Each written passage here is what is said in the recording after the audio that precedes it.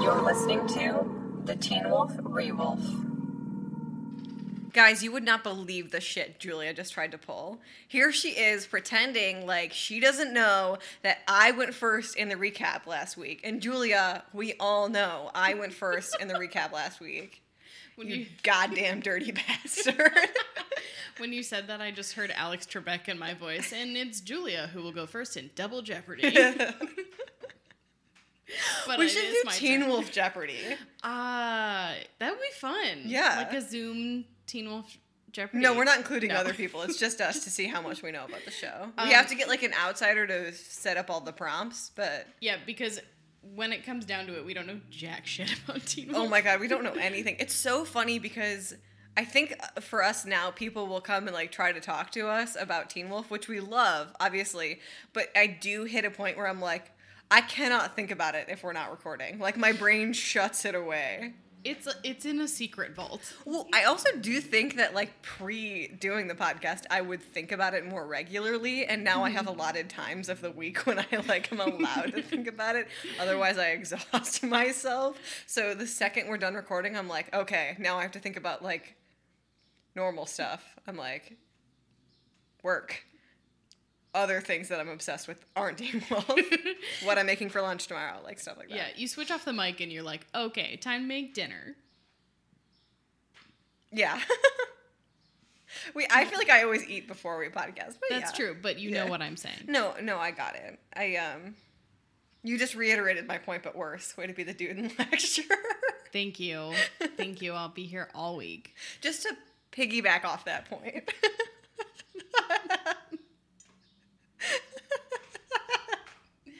Christian and I were only ever in like one class together. Yeah, because we were never in any theater classes together. No, but we were in one class together about like comic books, and like the first day we just kind of sat down and been like, who's gonna be the man of this lecture? Weirdly, it was a girl. Yeah, which was out of left field. No one was expecting it, and yet she really showed up to answer every question incorrectly. But with so much authority in her voice. It was insane. So much conviction. Mm-hmm. A room full of Muslim people, and this white girl, took it upon herself to try to answer the question of what Ramadan is. And she could not have been more off-center with her answer. Her answer was just so vague because she didn't know. Yeah. And I really feel like nobody else raised their hand just to be like, I wonder what she's going to come up with.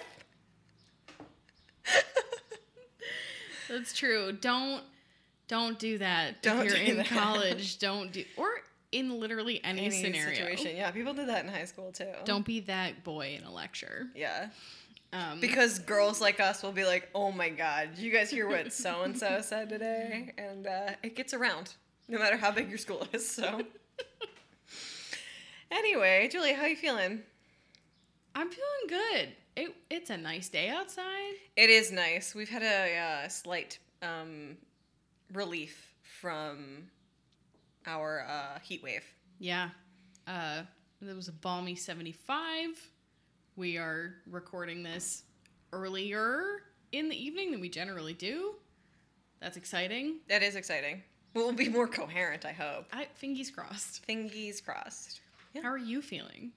Sweaty. Always. I'm the sweatiest person on the planet. Whatever your opinion of me is, please change it just slightly to include the fact that I'm always sweating. You're welcome for that piece of unsolicited information about Christian. I'm just trying to be honest. Like, yeah. I think that there is a level of podcastery where the best part about it is relating. And I'm sure there's going to be another bitch who's listening being like, I have hyperhidrosis. We are. Do. We're so real. We're like so relatable. I can't even deal. Hashtag relatable. Anyway, you guys are listening to the Teen Wolf Rewolf podcast, a podcast where we sometimes talk about how sweaty we are, but mostly talk about Teen Wolf. Welcome back. Welcome back. Yeah, my name is Christian. I'm Julia. Cool. What episode are we talking about, Julia? We are talking about season 3, episode 2, and wouldn't you know, I forgot to write down the title. Oh, Want to know what's crazy? I wrote it down. What? I know. It's called Chaos Rising. Amazing. As I mentioned to you as we started the episode, every time I read the word chaos in my head, it's pronounced chouse. Love it. I'm gonna not think about it that way, but it's good to know that you do. I'm pretty sure at one point in like middle school during reading aloud, like I obviously knew the word chaos, but had never seen it spelled and said it like that. And it was middle school, so I probably wanted to kill myself immediately afterwards. It do be like that sometimes. It really do. This episode was written by Jeff Davis and Angela Harvey, like last time, and also like last time directed by Russell Mulcahy. Our people. And we see a good through line between the first and second episode, and also this episode is good. And dark. Dark. In directing and theme. Yeah. I'm just kind of stalling because you don't want to do the recap. I don't remember what happened. I like genuinely cannot remember how it starts. Oh no, I can. Okay, all right. Mm-hmm. Well, should we jump right into the recap? Sure. Are you actually ready? Probably not, but we'll do it anyway. Meh. 1, 2, 3. Okay, so Scott and Stiles are on their way to a party, and Stiles is very excited because he wants to, like, meet all these new girls. Meanwhile, Allison and Lydia are trying to get in touch with Scott because they figured out that the bruises on their arms form some sort of pattern, but Scott's ignoring their calls. They go to the party. The girl that they're there to see takes Stiles down to the basement to, like, lose her virginity to him. It's all very cute, but then she gets kidnapped. They kind of, like, wake up the next day, and nobody's really addressed it. They're at school. Coach is there teaching them about economics, risk, and reward. Stiles gets pulled out because the girl is missing. Allison figures out that the symbol on her arm is the logo of a bank, and similarly at the same time, Deaton is putting Isaac underwater to make sure that he can figure out where he was when he saw Erica and Boyd, so they also figure out that it's at the bank, and then they all end up kind of going there together, but it turns out that Erica, possibly dead. Nope. I should have written it down. I should have written down an outline. Yeah. It was incoherent. No, I think you got some big points. Okay. And this episode, we mentioned while watching it that it was well paced, but I also think that it was well paced because there was a lot to fit in. Yes. There was no drag because it had to hoof its way on through to get through all of it. This is a lot of domino setup for what happens in the rest of the season, much like the first episode was. So it moves, it's intriguing, but again, it's a lot of like setup for the rest of the season. Yep. Yeah. Okay, Christian. Yeah, huh? Are you ready to As I will ever be. Okay, great. You have 1 minute on the clock, starting now.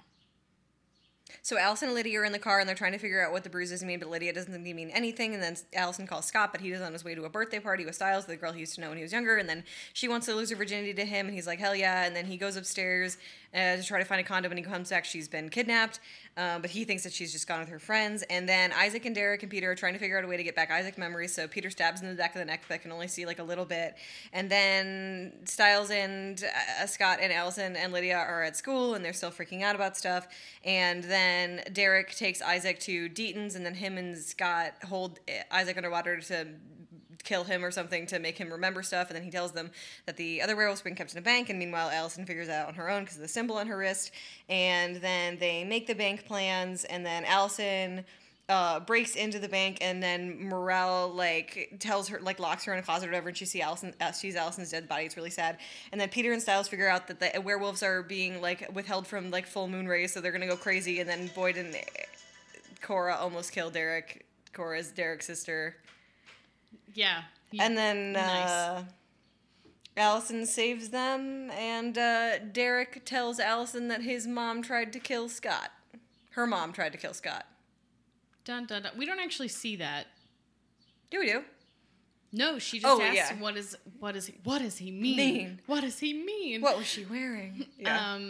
And so we're left on a real cliffhanger because Derek kind of drops that bomb that Allison's mom was not this perfect angel, which Allison knows, but that she had done something to Scott.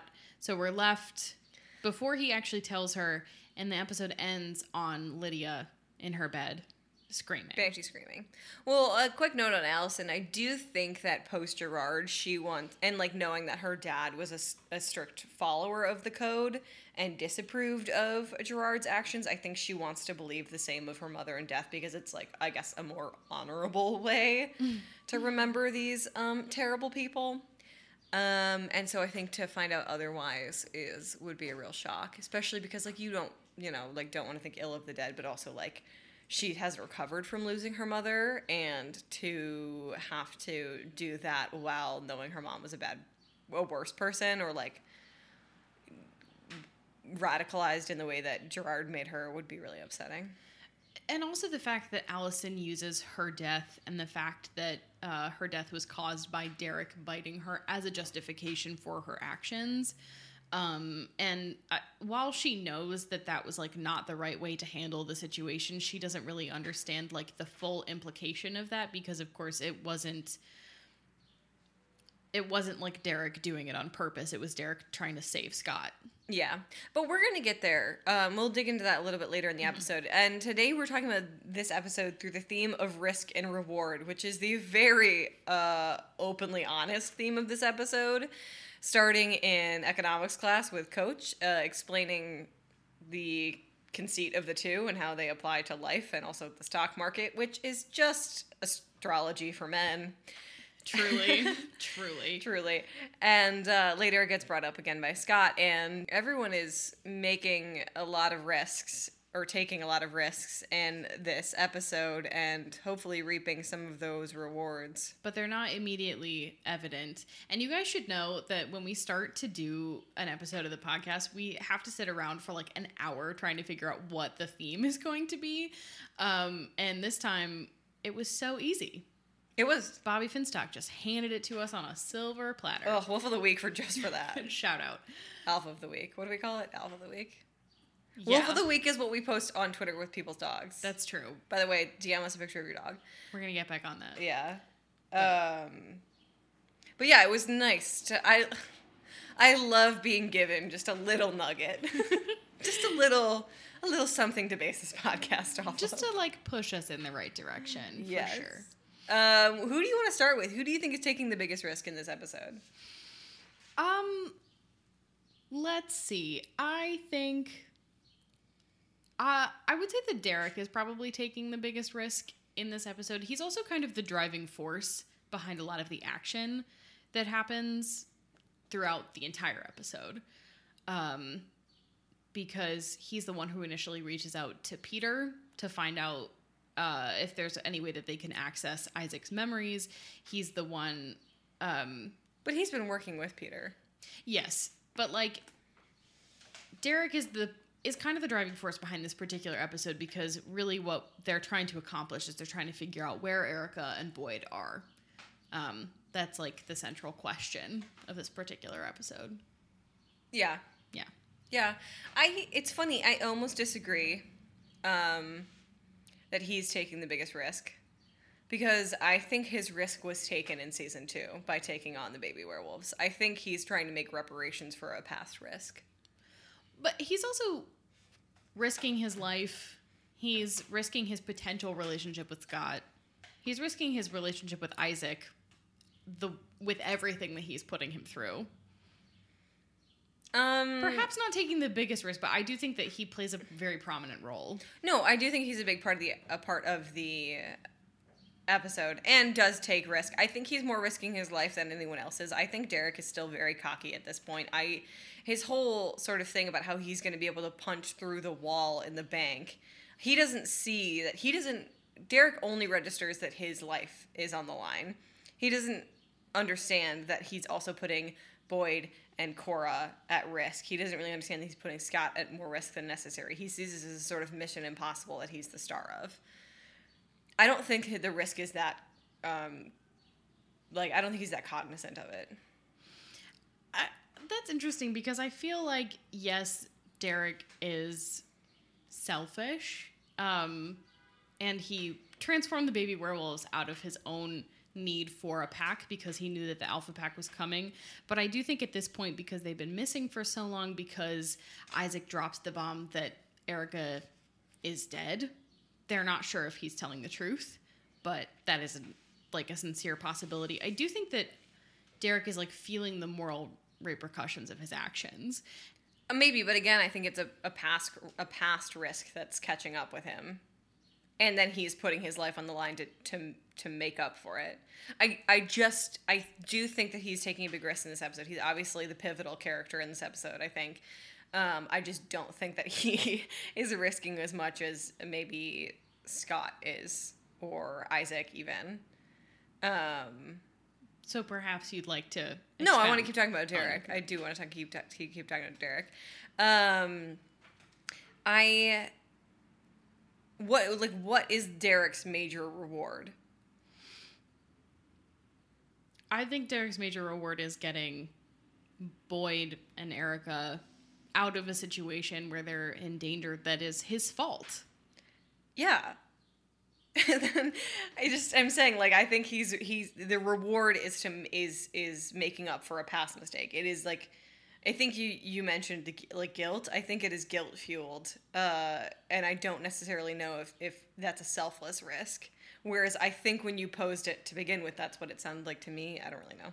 Well, I feel like there is a question of like how much of our actions are truly selfless, which is just like a very big philosophical just question. Like, guys, if casual. you just want to go through your life right now, and if you're shopping in retail, none of your actions are selfless. Please go home.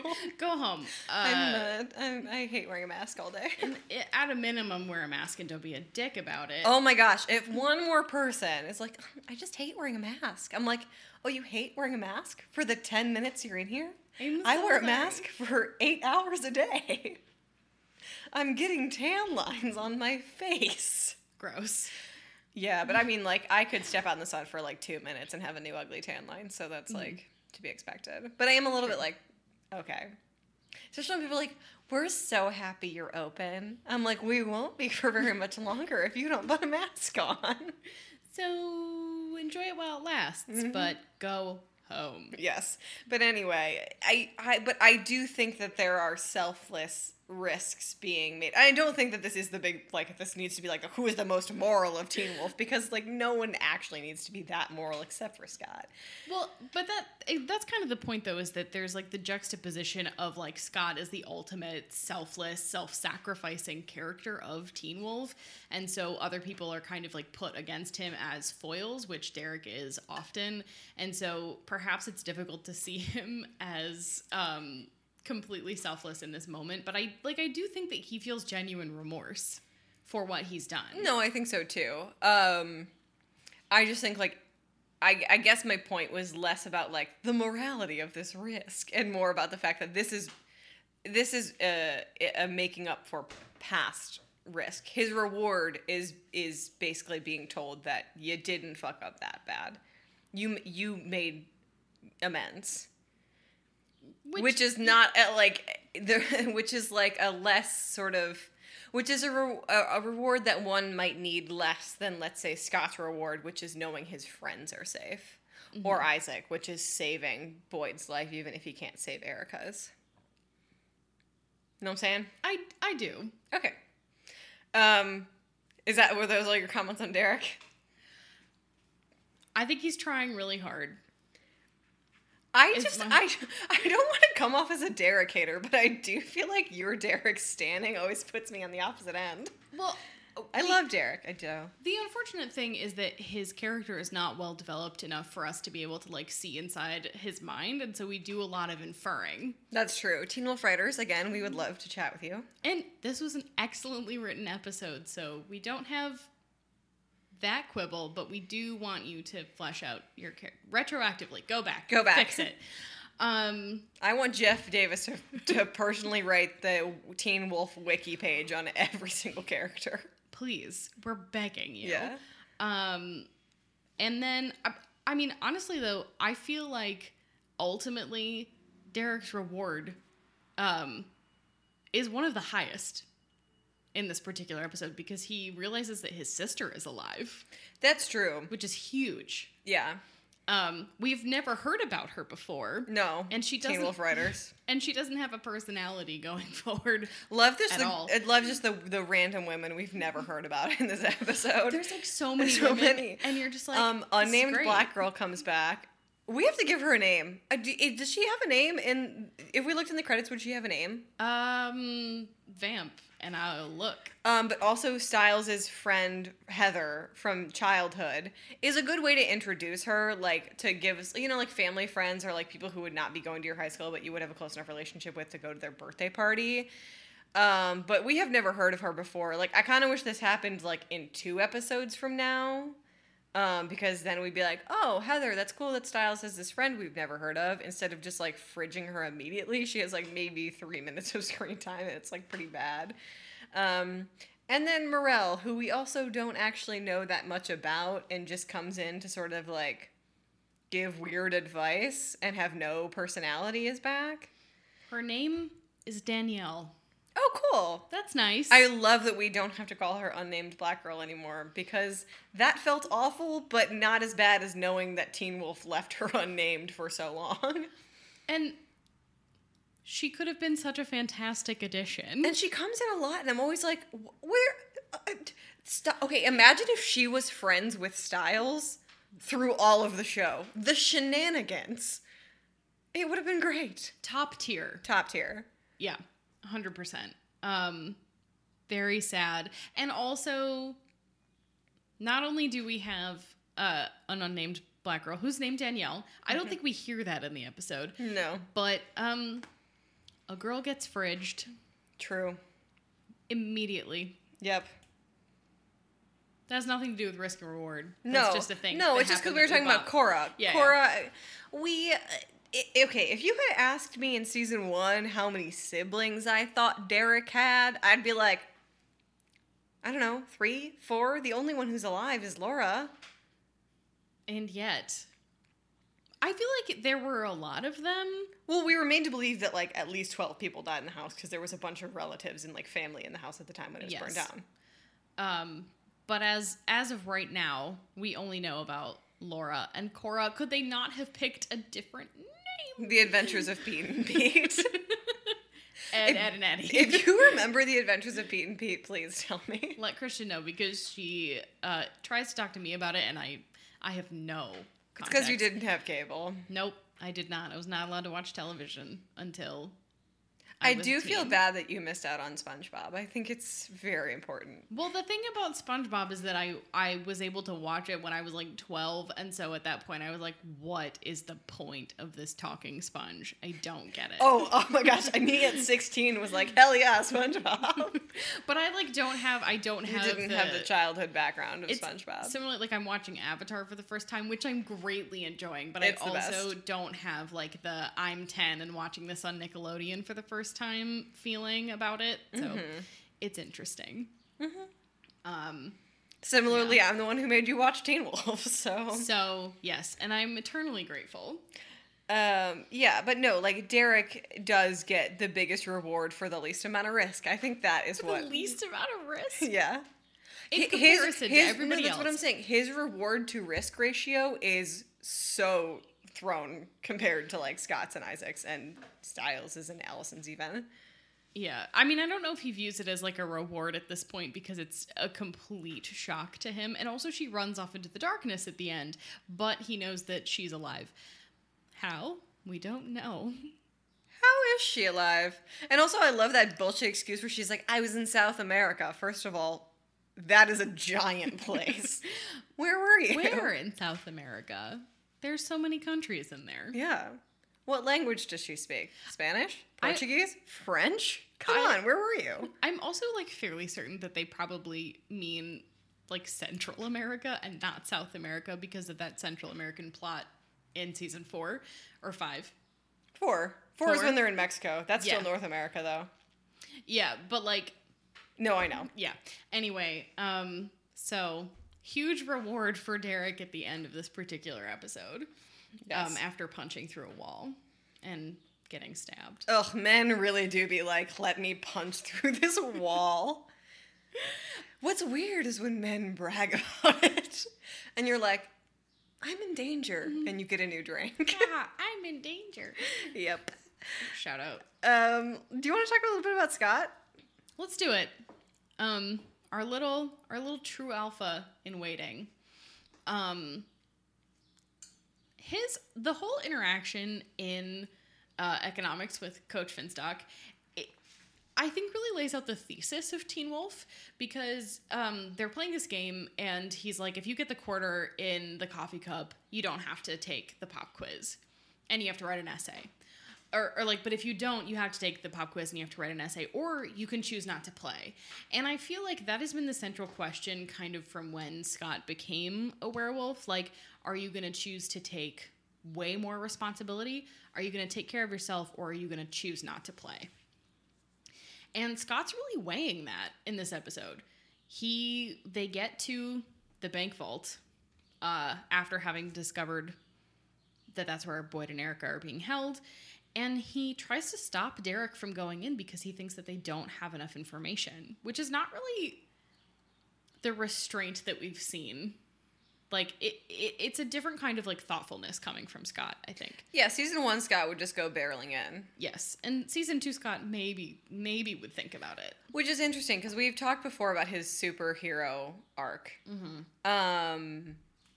And what we're now seeing from Scott is a sort of different element of, like, superheroism, which is, like, battle strategy. Yes. Like, when you don't have maybe, like, powers, like somebody like Batman, it implies that you have to have an immense amount of strategy to make sure things go well. So when Scott feels that he's outpowered, he now is thinking through it, which is really interesting. It's a little heavy-handed that's, like, the theme that Coach presents to us. Mm-hmm. I mean, I'm not complaining because it did give us the episode theme, so we didn't have to fight over it. But it is interesting because I think it sort of suggests a new maturity in Scott that we have been maybe predicting or edging on, but haven't quite named yet. Yeah, I think the Scott of seasons 1 and 2 would be really reluctant to consider the concept of sacrifice and the idea that sometimes you have to let things go for the greater good, which is kind of what he's postulating here when he's saying maybe we should not go in for Boyd and Erica. Maybe the sacrifice of Boyd and Erica is more important to the survival of the little pack that I have, that you have. And it's funny because I don't even necessarily think that he would sacrifice Boyd and Erica, who I think they know is dead but can't quite admit it to themselves yet. Mm-hmm. I think that there is enough hope in Scott that he is right, that they would stay alive, because that's been the Alpha Pack's whole thing, is that they've been keeping them alive this whole point. Mm-hmm. And he says, in his idea is that if they go in, that changes the status quo, and then they're not afforded the protection of the Alpha Pack keeping them alive. Yeah, but he also doesn't know for certain that they will be alive if they don't take action. So it's kind of like a double-edged sword. Yeah, where hence the risk and reward aspect. You like how we worked that in there? No, it was terrible. Yeah. I think that Scott is really maturing into being a leader. And once again, leading us on our true alpha whoop whoop storyline. Yeah, I think he's concerned about not only losing Derek, who is like the most senior werewolf that he knows and trusts, as opposed to like Peter. Mm-hmm. And I wouldn't even say that he totally trusts Derek, but enough. All for this like pig-headed mission that may or may not save anybody. Yeah, and I think when Scott looks at this as risk, it's not even just am I risking my own life for a plan I'm not too sure about. It's also a consideration of who would be left behind without me and Derek. Mm-hmm. Do you want Peter to raise Isaac? Peter, the worst man. And yet, oh baby, we love him so much. Yeah. Yeah, I think that Scott, I think this is the first time that Scott has really weighed the idea of there being a reward to risk. Mm-hmm. I think that Scott has basically been barreling through headfirst, being like, if I do this, I achieve something, rather than having to consider what not doing or doing it does for the situation. Yeah, I feel like season 1 and season 2, a lot of it was like very in the moment processing and feeling like you have to make this particular choice and you don't have any other options. And now he has he is coming into the realization that he does have options about how he wants to deal with things. Well, it's almost just sort of the like maturity of knowing that like nothing can really be black and white. And I think that was really proven to him in season 2 when he watches Allison like fall into this sort of dark side and watches Derek become a worse person, and both of them, even out, like sort of they both move back towards like the center, like balance is still achieved at the end of the season. And that's kind of what this season is about. And becoming aware of that makes it so that he can't make easy decisions anymore. Mm-hmm. Yeah.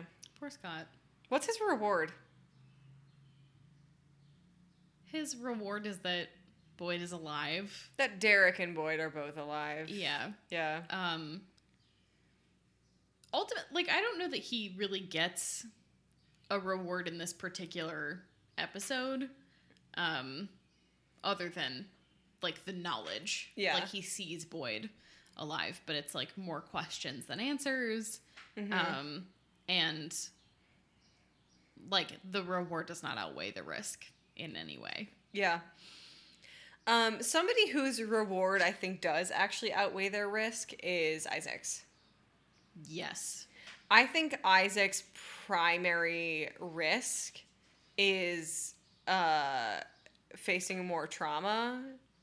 To remember what he experienced that night, I think is what is the worst thing to happen to Isaac. And I don't want more bad things to happen to Isaac or for him, more things to weigh on him, but honestly, grand scheme of Isaac's trauma, minimal. Drop in the bucket. A drop in the bucket, but his reward, knowing that he did find Erica and Boyd, he was able to do something and didn't fail on his mission to save his friends, is very important. And knowing that there's a chance that he could at least save Boyd. Yeah, I think if he had not said okay to Peter kind of invading his memories, if he had not okayed being put into the ice trance state, I think he would have felt this tremendous guilt that he had this memory he could not access. And so it feels like he had to subject himself to more trauma to avoid the guilt of not being able to tell Derek where Erica and Boyd are. Yeah. Which is very sad. It is sad. I also think it is something that trauma survivors often take upon themselves anyway. Mm-hmm. Which I'm not a psychologist, but if I had to make an assertion, that would be it. We do that all the time. That Isaac would be more willing to sacrifice his own security for other people than maybe somebody who hasn't faced what Isaac has, just in the sense that he doesn't want anybody else to face what he has. Mm-hmm. I do want to talk about the bath scene. The ice bath scene is so beautiful and sad. And Daniel Sharman is so good. Mm-hmm. We always say Dylan O'Brien is the Teen Wolf King, and I'm not comparing talents. That's ridiculous. But I do think that if Isaac had been a bigger part of the show or had stayed on for more seasons, we would talk about him with similar fervor. Mm-hmm. I would agree. The ice bath is gorgeous. It's a really excellent callback at the end of the season that they had done it before, and then the core three go into their own ice baths. It's a really nice recurrence at the end. It's kind of like a full circle. Oh, we did this before and we could do it again. It was beautiful. It's also a really interesting concept that regular hypnotism wouldn't work on a werewolf. You have to basically almost kill them. Yeah. Well, it's funny because you know what it actually really reminds me of is I know you've never seen Donnie Darko. a serious gap in emo teen viewing. There are so many. But in Donnie Darko, his therapist starts doing hypnotherapy on him. And even some of like, in just like the sort of eyes closed retelling of what you're walking through, and like I know it's like a thing that comes up a lot in movies that have to deal with like therapy or whatever, but it did really remind me of that. In the way that Isaac doesn't want to keep feeling what he's going through because he is remembering that terror. So I thought that was really interesting because it is in a weird way a therapy session. Like there are things in your life that you won't remember, like traumas in your life that you won't remember until you go to therapy. You know, shout out to everyone who goes to therapy. Woohoo, it's so good for you. Yeah. And then you have to work through them, and that's really what happens in that scene. And it's also just sort of beautiful because it is the water, love Russell Mulcahy, the water and the ice and the way that it's lit, and the fact that Daniel Sharman has such beautiful blue eyes, and when they have to force him back under, it's like painful to watch. Like I feel like you kind of hold your breath. It's very visceral. And then he holds Scott's hand, and you're like, Scott is the true alpha. He is the true alpha.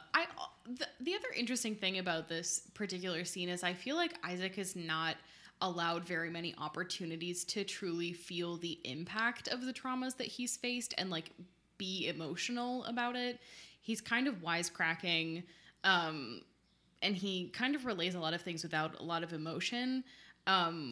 We'll have more to say about that, I assure you. And that's a thing with like people who have survived traumas that you just report out. You just like tell people what happened. You don't actually feel it. And so for him to be doing it in this trance state where he's not really going to remember it, it's kind of like a safe space to for him to actually feel his emotions. And I also think it's important that the people who are there who are present for it are present for it. It's important that Scott hears that stuff, and also that Derek hears that stuff. So by the time Derek kicks Isaac out later in the season, Scott is like, I am here. I'm available for you. Yeah. Styles is like fucking around in the background with rubber gloves. So whatever. So Styles is not really an emotional support. But we have never lauded Styles on being emotionally intelligent. So never. But yeah, so Isaac's risk is maybe lower because he doesn't go into the final battle. He's not prepared emotionally or even physically after almost dying in the ice. Which is something that's really told to us. We don't really see it. In the same way that it's like Peter can't fight because he came back from the dead. So we know that coming back from the dead is very hard for werewolves, so they're not in fighting condition. I mean, to be fair, that makes a lot of sense. You were dead, now you're not. That's got to take some time. Cuckoo banana bread. Yeah. But his reward is so much more fulfilling, even if it's just sharing that information or even confirming to himself that Erica is dead. So that he doesn't have to weigh with that particular sort of what if anymore. Yeah. It's tragic. Horrible. I can't believe they fridged Erica. They didn't even give her a death scene. They killed her off screen, and we see her only because Allison happens upon her body. How fucking ridiculous. And we have mentioned at some point that like the writing of women in the show is better than other teen shows, but that is insulting. Yeah, and I think we'll be able to revisit this when at the end of season 4 or 3B, when Allison is killed off and gets spoilers for but again, if you have not watched Teen Wolf, why are you here? Yeah. Also, if you care about spoilers, why have you been listening to our podcast? Because we both feel that Allison's exit from the show is very appropriate, and we're not upset by it. No. In the sense that, like, oh, she's a woman and she's been fridged. Like, she goes out fighting for what she believes in. She basically sacrifices herself for her friends. And it's really... It's an honorable death. It's noble. Yeah. And the fact that we just see Erica, and, like, clearly she is not freshly deceased. She's, like, gross. She's been neglected in that closet for days, weeks. It is horrific. It's so sad. And we don't even really get an opportunity to see the main characters, like, having to deal with that beyond, oh, Isaac said that she's dead. We're all really disturbed by that. Yeah, like, I think that may be the first dead body Allison sees. The one thing I think about this is that it starts a trajectory of death being sort of desensitized in Teen Wolf. Yes. We have praised before the fact that this show has consequences, and people get hurt. People have died. People who get hurt stay hurt in this show. They don't come back in the next episode with all of their bruises healed. But when side characters are killed off or random, like red-shirted, like just, you know, it doesn't even weigh on the community, and that's what's frustrating. Yeah, and to have it be a character that we've actually interacted with, like, and loved. I love Erica. Because later when, like, Heather shows up, tied to a tree or whatever, and all of the other sacrifices kind of show up, we're like, well, we don't have an emotional attachment to them, and their sacrifice is important to the plot. But we knew Erica. We were invested in what was going on. Again, with her. loved her. I don't know if Gage Golightly wanted to leave the show. I have no idea what happened with that. I'd be interested to research. Yeah. If you know, let us know. Gage? 1, badass your parents named you Gage. Yes. 2, I have questions. Do you want to talk about Allison really quickly and then wrap it up with Styles? Sure. I don't know. The thing that's interesting about Allison is that she has no idea what she's risking. Because she has decided not to confide in Scott that she is going to be going to the bank, she has no fucking clue what she's in for or whether or not there'd be she thinks there's a reward on the other side to figure out what The bank symbol means. what the bank symbol means. Yes. But she thinks she's walking into an abandoned building that she's going to explore, which is really unfortunate that her risk was so uncalculated. Because I think if Allison had been comfortable enough to confide in Scott, she might not have done that. She also, her reward is very important. She's able to save Scott and Derek. Yes. It's important that she goes, but her risk is so uncalculated. You do feel for her in a way where you're like, oh no, baby, what is you doing? It's more a sense of, like, the fact that she was in the right place at the right time rather than a conscious risk. Because she just walks into this abandoned building without telling not even telling her dad. Yeah. And she and Lydia don't know about the Alpha Pack at all. Nope. Because Allison and Scott have just not been talking. And this is a really truncated time in the episode, so it happens in like a day. So Allison and Scott are not able to catch up at all. So she doesn't really have the opportunity to talk to him about it, but she really just decides to go. And then runs into Ms. Morello. Morel? I'm pretty sure her name's Morello. I thought her first name was Morel. No. I have no idea. Honestly, if we're going back to unnamed women characters, they don't actually make the female characters' names very known. They do not. Let's see.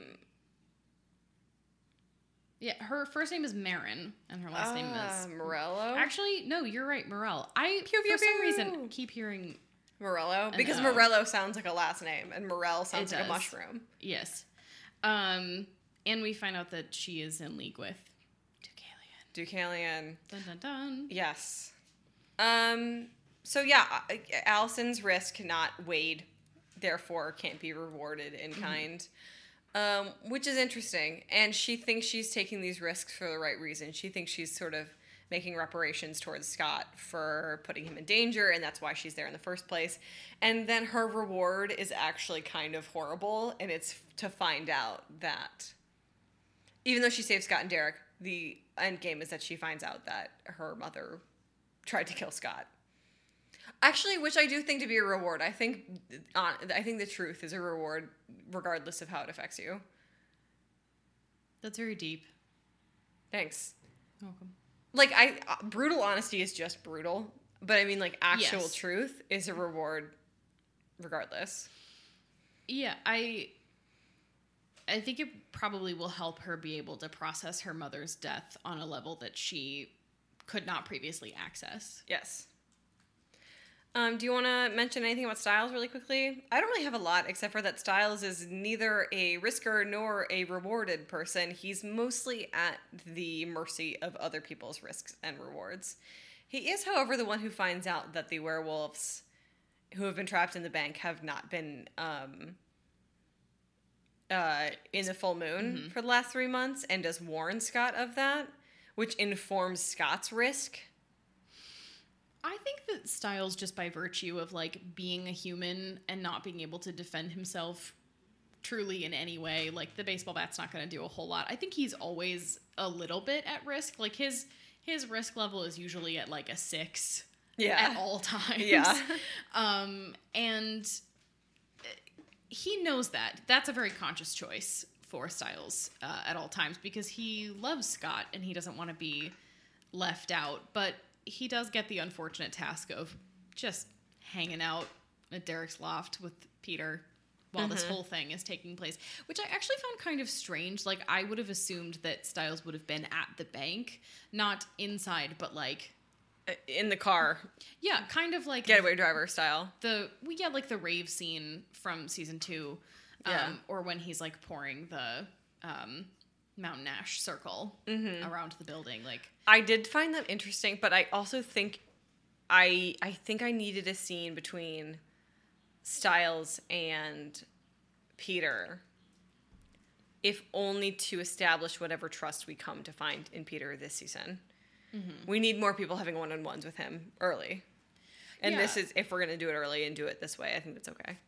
well, Styles and Peter kind of have the same function in their respective packs, if we consider Peter to be part of Derek's pack, where they have the most knowledge and they are the most active problem solvers. So it is interesting to see them to be interacting together. In a weird way, if Derek is foil to Scott, Peter is foil to Styles. Like, if you flipped Styles on, like, the morality chart, you'd get a Peter. I agree. Yeah. Yeah. 100%. So yeah, like, again, like, Styles is hoping that he is rewarded by his friends being saved and Scott being safe, but again, is not the one taking that risk. He's just waiting for the risk for other people to even out. Yeah. Yeah. Do you want to move to Q's and O's? Let's do it. I have only one question. Go for it. And I know she gives some bullshit reason later, but, like, why does Morel work for the Alpha Pack? If I'm remembering correctly, it has to do with, like, the Nemeton and balance Whatever. in the world, and, like, the druids. I really wish that they had pulled that out a little bit further, because I have questions. mythology is so unexplained. It's really frustrating. And yet, it's some of the best mythology in Teen Wolf. So, It's what does that say so- about this podcast? It's so interesting and compelling. It just is not fleshed out enough for us to be like, aha, that makes sense. Yep. That was my only question. I actually have 2 questions. Hit me. Why, when they find out that the bank has been robbed before, and they're Do trying they to not figure out- immediately go to the sheriff? Why? Well, in one part, I'm gonna give Styles and Scott the benefit of the doubt here and say that their involvement in the sheriff's career has ultimately been detrimental, including getting him removed from his position, and they also still might be trying to hide their involvement in the supernatural from him. I think that they would think immediately, even if they were like, oh, maybe my dad, you know, like, he could find the records, they'd be like, no, it's not worth it. It's only until it's confirmed that he was the one who took in the bank robbers that they actually approach him. That's fair. It just, once again, it's always better when the The parents adults are know. in on it. I know. The resources they open up for themselves. The amount of hospital that is open to them once Melissa knows. Crazy. The medical board would have her removed immediately if they knew. Oh yeah, her license revoked. Yep. This is kind of just like a logistical question, but I was thinking about it as we were talking about Allison when she's shoved into that closet and Morel is kind of like, you don't know what you stepped into here. Like there will be fighting.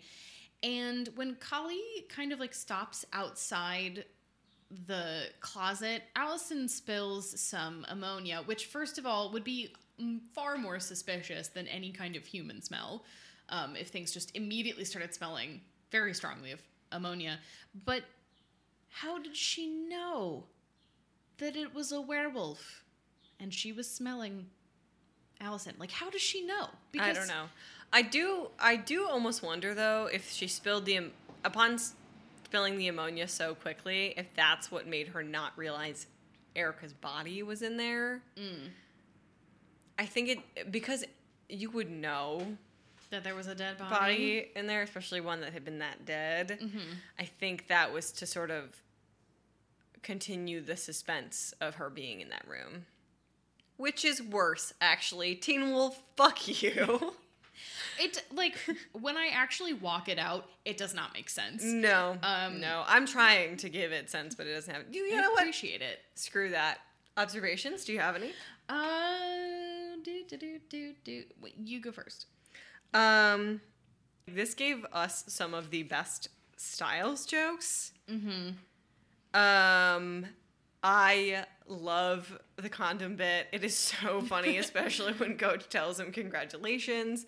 The rubber glove thing, I think I've seen Gift a million times. It's just a very good Styles episode, being as funny as he is, which is interesting because Styles is going through his own sort of emotional trauma on the sidelines of like knowing that Heather is missing. But yeah, some very good Styles. I love how like sort of the idea of virginity is handled in Teen Wolf. Yes. It is so much smarter than so many other teen shows. Like, I just watched Ragnarok, which is a Norwegian teen drama. And, like, there's this one part where, like, the popular kids find out that a girl in their friend group is a virgin and has been lying about it. And they, like, kick her out of the friend group. And it's like, that is so not how teenagers work. Yeah, teenagers are either like, if you're having sex, that's fine. If you're not, don't care. It's really just about me as a human being trying to pass AP calculus. Like, yeah. There's so much more in your mind. And I really think that's...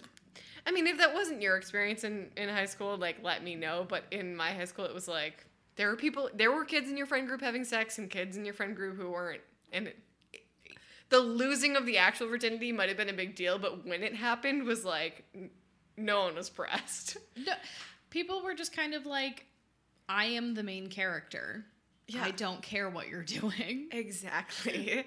But, like, Teen Wolf has always been good about like, Styles coming to it organically. And it was never a big conversation about Scott and Allison either. It just happened and moved on.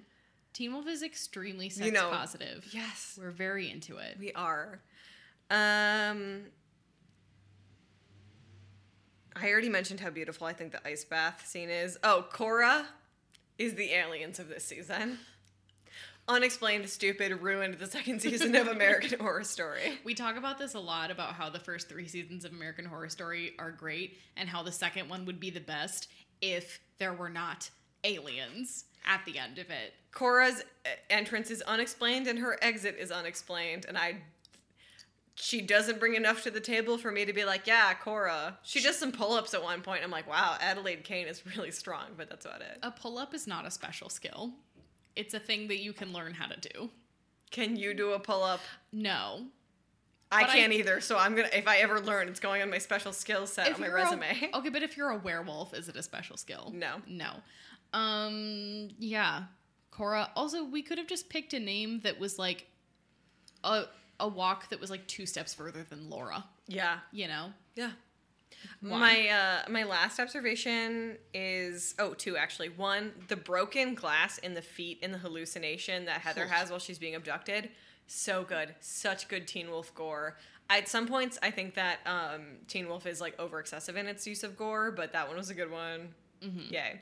My last observation is that I love that Gideon Emery has what are essentially Daredevil's powers. Yes. Because what are Teen Wolf powers if not just having heightened senses, and the fact that he's blind and then uses those senses like and the vibrations in the air to like create a visual picture of what's around him in his head to like, and we haven't even gotten to how good Deucalion is at that yet. I'm just mentioning it now because I think it's so interesting. Well, also there are no original ideas. They just made him Daredevil, but also it's so good. And also Gideon Emery, who plays Deucalion, is in the first 2 episodes of Daredevil on Netflix, and it's like, it's what he was born to do. Amazing. I love Gideon Emery. I think he is the best Teen Wolf villain. If not the hottest. Definitely the hottest. Best, possibly up for debate. Yeah. But I also just love Daredevil, so I'm like, yeah, blind superpowers. Woohoo! Observations? Do you have them? I do have some observations. Okay, this is the thing that like has bothered me for so long about Teen Wolf and the concept of Beacon Hills as a town. And it's this line that Peter has where Styles is asking him, like, where do you live? And Peter's like, oh, I live in a network of underground caves, which it turns out that there is a network of, like, underground tunnels in Beacon Hills later on. But he's like, no, I have a condo downtown. What is down? This is not a question. Oh, but no. Okay, but I said this when we were watching it. I think the original conceit of Beacon Hills is that it was probably, like, a small town of, like, 20,000, 30,000 people. Know what I'm saying? And then when they moved Beacon Hills in season 3, it was maybe more like an Ann Arbor-sized town of like 120,000 people, 130,000 people. So there actually is a downtown with condos available. Like, what I find really strange... It's just inconsistent. What I find really strange about that, though, is that like Derek's clearly living in a residential loft. Where else do you find those things outside of like a downtown or an industrial park? But like, there are mid-towns to small towns. Like, there are other areas that are residentially like with buildings that aren't the downtown of the downtown. I guess it just really bugs me. Think about how many apartment buildings in Ann Arbor there are that aren't downtown, that are on Main Street. But they're not like Derek's loft, which can hold a rave. You know what I mean? No, because I've been in some of those apartments and they're very weirdly big. The high school, completely new. Oh, yeah. That's not really an observation. I think everybody knows. Like, we talked about it. Like, they switched locations. They switched filming locations. This high school is so much fancier than the original Beacon Hills. It's so much fancier, and they have their first scene under that little archway that they love to Becomes shoot from. the archway of Teen Wolf. And then my last observation, we haven't talked about fashion a whole lot, except to say, I think in the last episode that everybody gets exponentially hotter in this season. Like, the haircuts are better, the clothes are better. Allison is wearing this truly heinous plaid shirt when she's talking to Scott, and it's like the bib is like one kind of plaid, and then the sleeves are another kind of plaid, and her hair looks great, but you're just looking at the shirt the whole time, and you're like, what is this? You know what's so funny? I didn't look at that shirt at all. I was busy looking at her hair and not thinking about it. I hated that shirt. So that's probably why I was looking at it. I think a lot of times in Teen Wolf, the fashion is like unremarkable, but when it's bad, it's bad. Yeah, sure. Are you wrapped up with Q's nose? I believe so. Do you want to hit us with pack stats? Pack stats. Super limited. Yeah, not a lot. Pack stats. Also, because there's not a whole lot of werewolf action in this particular episode. So we had 1 eyes, 1 claws, just because we saw Kali, and 1 shirt when Isaac gets into the bath. No ads, no sirens, 1 Greenberg. 1 Greenberg. Important. A new pack stat. An important thing about Daniel Sharman is that he is British shaped. Can't describe it, but he is not shaped like an American man. It's true. There's not enough leg. And we don't mean like height-wise, we mean like thick. Girth-wise. Yeah. I truly hate the word girth. Girth, I don't know why I is so said it. really gross. Do you have an alpha of the week? My alpha of the week is probably Styles. Why? He's just so dang funny. He sure is. And I feel like he has kind of been relegated to a side plot for the last couple of, like, later into season 2, the first episode. But he plays a really big role in this particular episode. He's there being really supportive and funny. And because this is a literally and figuratively dark episode, you need that. I agree. Yeah. Who is your Alpha of the Week? Mine is Isaac, but it's kind of retroactive. I mean, I know I always look for reasons to go to Isaac, but it's kind of retroactive, and it is mostly to give him the Alpha of the Week for finding Erica and Boyd, and for being the one that gives Scott and Derek the resources to at least save Boyd, if not Erica, which obviously they can't. And also because it's really, really sad to lose a best friend, so Yes. that's tragic. Also, I love him. He puts himself through a lot. Yeah. Alternate, Alpha of the Week, Coach Finstock. Literally always. What a Anytime good he's in an teacher. episode. He is such a good teacher. You know Yes. your best teachers in high school? They talked like that. I was thinking about my APUS teacher while I was watching that, and I was like, right on. That's just like Mr. Cooper. Any teacher who cares to have a casual and invested relationship with their students, which Coach Finstock clearly has, Yeah. good teacher. I was thinking about the risk and reward activity that he was doing with them. And he was like, if you get the quarter in the cup, you don't have to take the pop quiz or write the essay. Mm-hmm. And my AP micro teacher in high school, I remember was explaining the conceit of diminishing marginal, not utility, but when you enjoy something. Returns? Yeah, diminishing marginal returns. And he gave, drew a card at random and gave a kid in my class a box of 6 donuts and was like, you have to finish these. And checked in after every donut. And he was like, how do you feel? And the kid was like, great, I had a donut. And he was like, great, I had 2 donuts. And he was like, great, I had 3 donuts. And he was like, man, Mr. KO, I cannot eat the 4th donut. And he's like, diminishing marginal returns.